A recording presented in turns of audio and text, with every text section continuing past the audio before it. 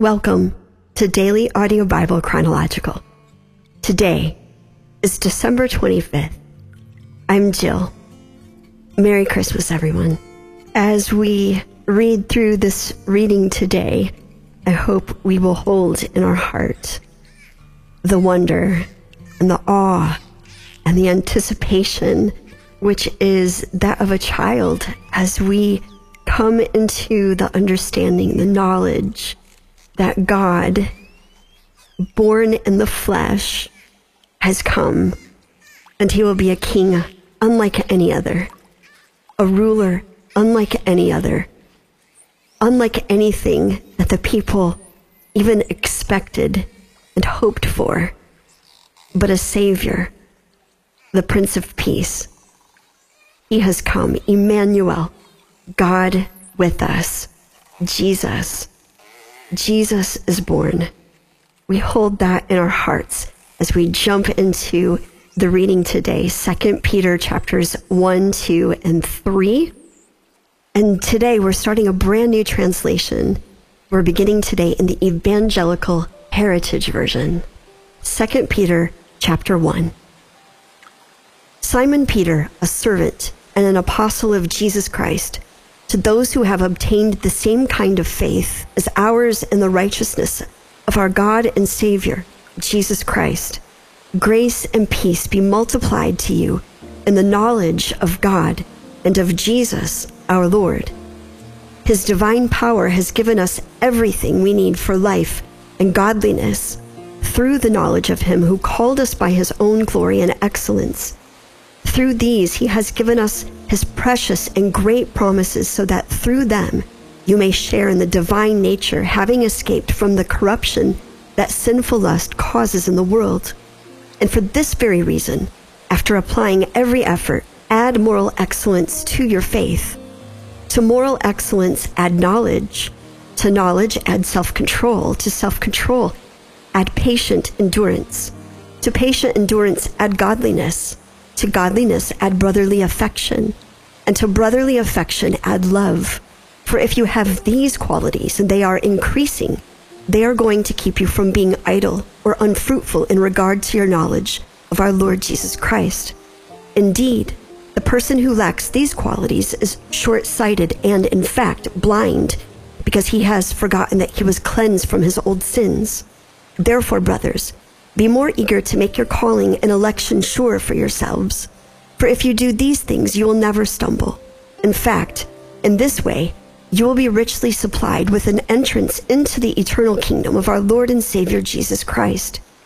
That is why I intend always to keep reminding you of these things, even though you already know them and are established in the truth you now have. I think it is right, as long as I am in this tent, to keep you wide awake by reminding you, because I know that the putting off of my tent is going to happen soon, as our Lord Jesus Christ has made clear to me. I will also make every effort so that after my departure, you always have a reminder of these things. To be sure, we were not following cunningly devised fables when we made known to you the powerful appearance of our Lord Jesus Christ, but we were eyewitnesses of his majesty. For he received honor and glory from God the Father when the voice came to him from within the majestic glory, saying, "This is my Son, whom I love, with him I am well pleased." We heard this voice which came out of heaven when we were with him on the holy mountain. We also have the completely reliable prophetic word. You do well to pay attention to it as to a lamp shining in a dark place until the day dawns and the morning star rises in your hearts. Since we know this above all else, no prophecy of Scripture comes about from someone's own interpretation. In fact, no prophecy ever came by the will of man, but men spoke from God as they were being carried along by the Holy Spirit. There were false prophets also among the people, just as there will be false teachers among you. They will secretly bring in destructive heresies, even denying the master who bought them, bringing swift destruction on themselves. Many will follow their depraved ways, and because of them the way of the truth will be blasphemed. In their greed they will exploit you with fabricated messages. Their condemnation announced long ago is not idle, and their destruction is not asleep. For if God did not spare angels when they sinned, but handed them over to chains of darkness by casting them into hell, to be kept under guard for judgment, and if God did not spare the ancient world, but preserved Noah, a preacher of righteousness, along with 7 others when he brought a flood on the world of ungodly people, and if God condemned the cities of Sodom and Gomorrah to destruction by turning them into ashes when he made them an example of things to come for the ungodly, and if he rescued righteous Lot, who was very distressed by the unrestrained immorality of the wicked people, while that righteous man was living among them, he was tormented in his righteous soul day after day by the lawless deeds he saw and heard. Then the Lord knows how to deliver the godly out of temptation and to keep the unrighteous under guard until the day of judgment in order to punish them. This is especially true of those who follow the defiling lust of the flesh and who despise authority. Daring and arrogant, they do not tremble when they blaspheme glorious beings, whereas angels, even though they are greater in strength and power, do not bring a slanderous judgment against them before the Lord. But these people blaspheme in matters about which they are ignorant, just like unreasoning creatures that live by instinct and are born to be captured and destroyed.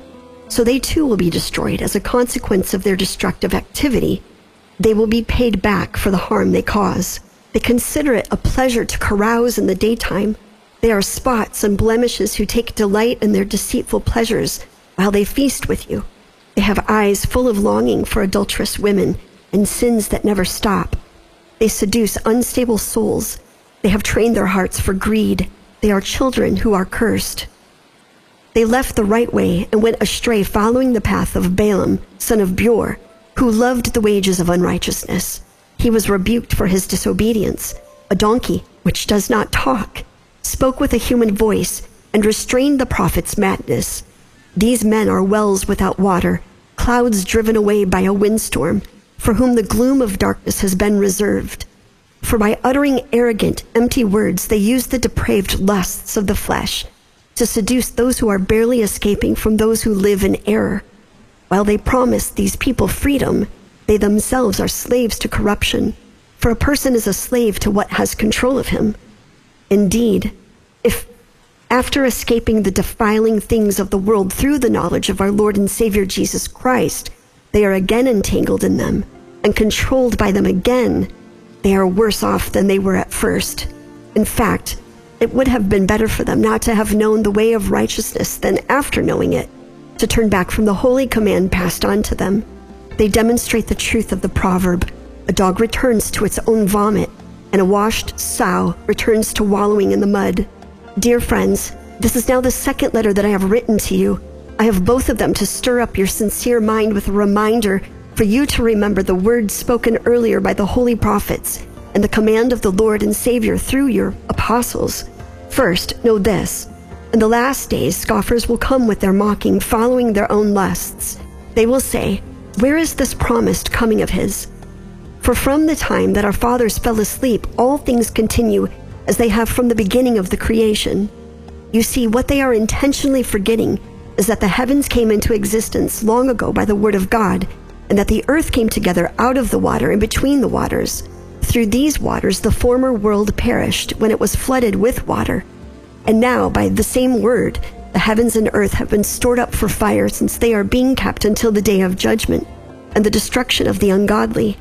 But do not forget this one thing, dear friends. For the Lord, one day is like 1,000 years, and 1,000 years are like one day. The Lord is not slow to do what he promised, as some consider slowness. Instead, he is patient for your sakes, not wanting anyone to perish, but all to come to repentance. But the day of the Lord will come like a thief. On that day the heavens will pass away with a roar. The elements will be dissolved as they burn with great heat, and the earth and what was done on it will be burned up. Therefore, since all these things will be destroyed, what kind of people ought you to be, living in holiness and godliness, as you look forward to and hasten the coming of the day of God? That day will cause the heavens to be set on fire and destroyed, and the elements to melt as they burn with great heat. But according to his promise, we look forward to new heavens and a new earth in which righteousness dwells. Therefore, dear friends, as you look forward to these things, Make every effort to be found in peace, spotless and blameless in his sight. Regard the patience of our Lord as salvation, just as also our dear brother Paul wrote to you, according to the wisdom that was given to him. He spoke about these things the same way in all of his letters. There are some matters that are hard to understand in his letter, which the ignorant and unstable distort, as they also do with the other scriptures, to their own destruction. Therefore, dear friends, since you already know these things, be on your guard, so that you do not fall from your own firm position by being led astray through the error of the wicked. Instead, grow in the grace and knowledge of our Lord and Savior Jesus Christ. To him be the glory, both now and forever. Amen. Also in our reading today, Jude. Jude, a servant of Jesus Christ and brother of James, to those who are called, who are loved in God the Father and kept for Jesus Christ, mercy, peace, and love be multiplied to you. Dear friends, although I was very eager to write to you concerning the salvation we share, I felt it was necessary for me to write, to urge you to continue to contend for the faith that was delivered to the saints once and for all. For certain individuals slipped in secretly about whom it was written some time ago that they are condemned. They are ungodly people who turn the grace of our God into a license for sin and deny our only Master and Lord, Jesus Christ. I want to remind you, though you already know all these things, that after the Lord rescued his people out of the land of Egypt, he later destroyed those who did not believe. And the angels who did not keep their position of authority but left their own dwelling place behind, God has kept them in everlasting chains under darkness for the judgment of the great day. Like Sodom and Gomorrah and the cities around them, who are in a similar way indulged in extreme sexual immorality and pursued homosexual perversion, they serve as an example of those who are going to suffer the punishment of eternal fire. Yet, in the very same way, these dreamers are defiling the flesh, despising authority, and blaspheming glorious ones. But when the archangel Michael was disputing with the devil and arguing about the body of Moses, he did not dare to bring a blasphemous condemnation against him. Instead, he said, "The Lord rebuke you." But these people do not understand what they are blaspheming. They are being destroyed by the very things that they know by instinct, like unreasoning animals. Woe to them! They have gone the way of Cain. They have abandoned themselves for hire to the error of Balaam. They perished in Korah's rebellion. These people are filthy stains on your love feasts when they eat with you without fear, shepherding themselves. They are clouds without rain, being driven along by the winds. They are autumn trees without fruit, twice dead, pulled up by the roots. They are wild waves of the sea piling up the foam of their own shame. They are wandering stars for whom the gloom of darkness has been reserved for eternity. Enoch, the seventh from Adam, also prophesied about these people, saying, "Look, the Lord is going to come with tens of thousands of his holy ones to execute judgment against all of them and to convict every soul concerning all their ungodly deeds, which they did in an ungodly way, and concerning all the harsh words that ungodly sinners spoke against him.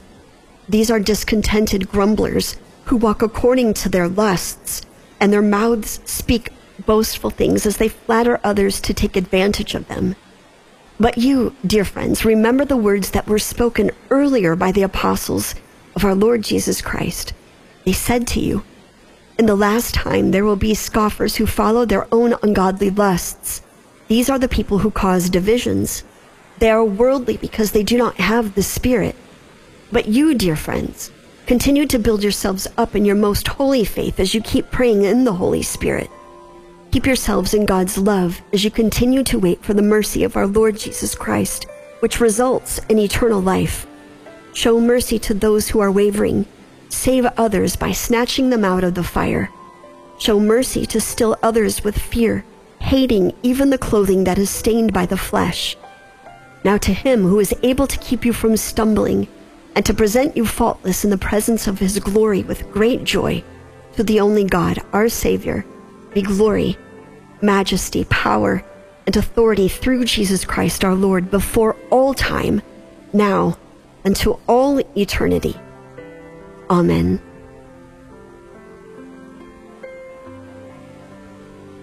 It's Christmas today, and chances are many of us went and attended some service to celebrate, to commemorate, to remember the welcoming of a Savior, Jesus. And so, truth be told, me being very vulnerable standing before the microphone in front of all of you today, there are times it feels as if there's a great pressure to come up with the right thing to say, to firstly be completely accurate and not misspeak, and secondly to make it make sense, and thirdly, maybe most importantly, to obey the voice of the Holy Spirit, which takes time to listen and to hear. And in church culture, sometimes Christmas and Easter are known as the Super Bowls of the church calendar as far as attendance, invitations of those people who may not find themselves as regular church attenders, let alone as believers of Jesus Christ. And so my guess is maybe some of those pastors and priests all around the world feel immense pressure to get it right, to say the right thing, to get it accurate, to listen to the voice and the leading of the Holy Spirit, and maybe even hope that the people that are listening, that are present, will be impacted in some way that would cause them to come into relationship and knowledge with Jesus. I'm saying all of that today. I'm not really sure why, to be honest with you. But for those listening, for those of you that are still here and still listening, if you haven't turned off the podcast at this point, the message that I hope you hear today is, if you are broken, there is a Savior. If you are bleeding, there is a Savior. If you are hurting and suffering, there is a Savior. If you are depressed and poor in spirit, there is a Savior. If you are tired and weary, there is a Savior. If you are hopeless, there is a Savior. If you have ever been rejected or thrown aside, there is a Savior. If you have been betrayed, there is a Savior. If you're barely hanging on, there is a Savior. You feel lonely and all alone, there is a Savior. If you are desperate, there is a Savior. If you are tormented and plagued by your past, there is a Savior. If you feel empty or dry, there is a Savior. If you need a rescue, there is a Savior. His name is Jesus. Emmanuel, God with us, both fully God and fully man, understanding every human emotion we could possibly experience, who came into this world lowly, humbly, quietly, and he came as a prince, but the Prince of all peace, peace that passes all understanding, all questions, and leads us back to Emmanuel, God with us, never leaving us, never forsaking us. He is the truth. He is the life. He is the way. He is the resurrection and the life.